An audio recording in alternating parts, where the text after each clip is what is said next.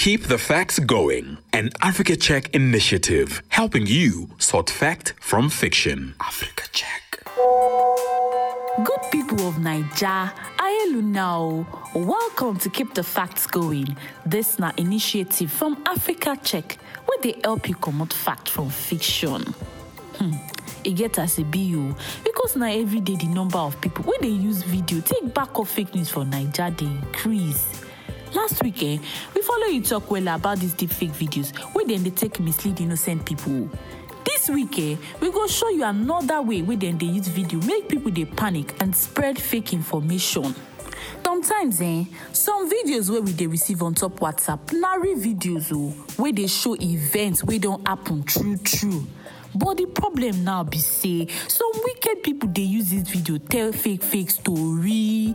They go come add story wey no true join this video. They fit carry video of wetin happen for Lagos for 2005. Come talk say na yesterday e happen for Abuja.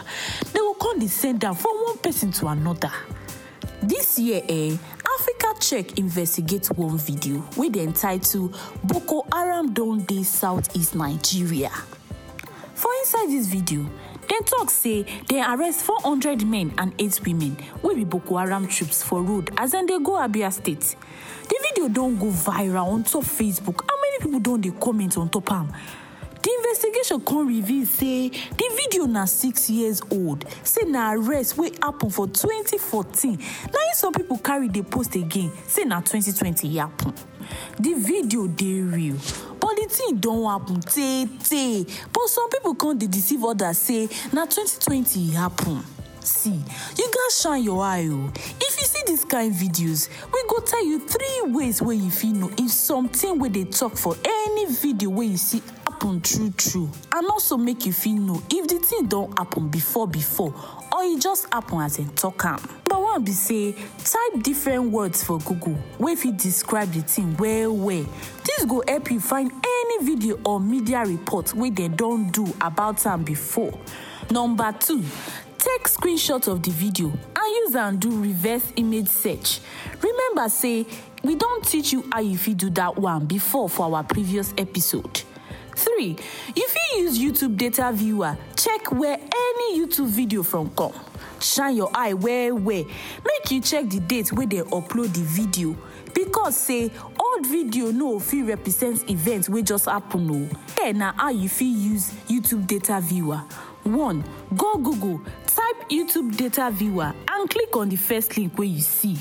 2, shoot the URL of the YouTube video inside the box where you see for your screen. 3, the site go give you more information about the video. It go tell you where they upload them on top internet. It go show you the original images where they don't do mago on top before they use them do the fake video. You see people where they carry original videos, they represent wetin no happen. They get bad intentions and not to mislead people where they watch and be their goal.